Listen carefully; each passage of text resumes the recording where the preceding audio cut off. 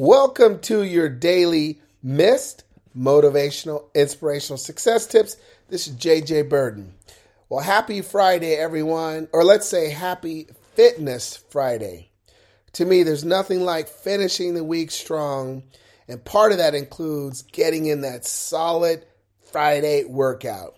You know, right before the weekend when you're probably going to eat whatever you want. So let me ask this. Do you make sure to get in that Friday workout? Or even making time for your workouts in general?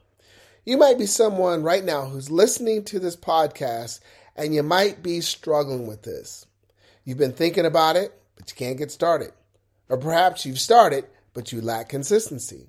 Or maybe you have been told by someone you should try to get in more exercise due to potential health concerns. Well, whatever category you fit into, let me leave you with these points.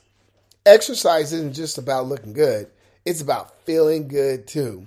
Regular workouts can boost your energy, improve your mood, and enhance your overall health and well-being. And when you think about it, we make it a priority to do the things that are important to us, right? Because if it's important to us, we will find the time, we will make the time to get it done.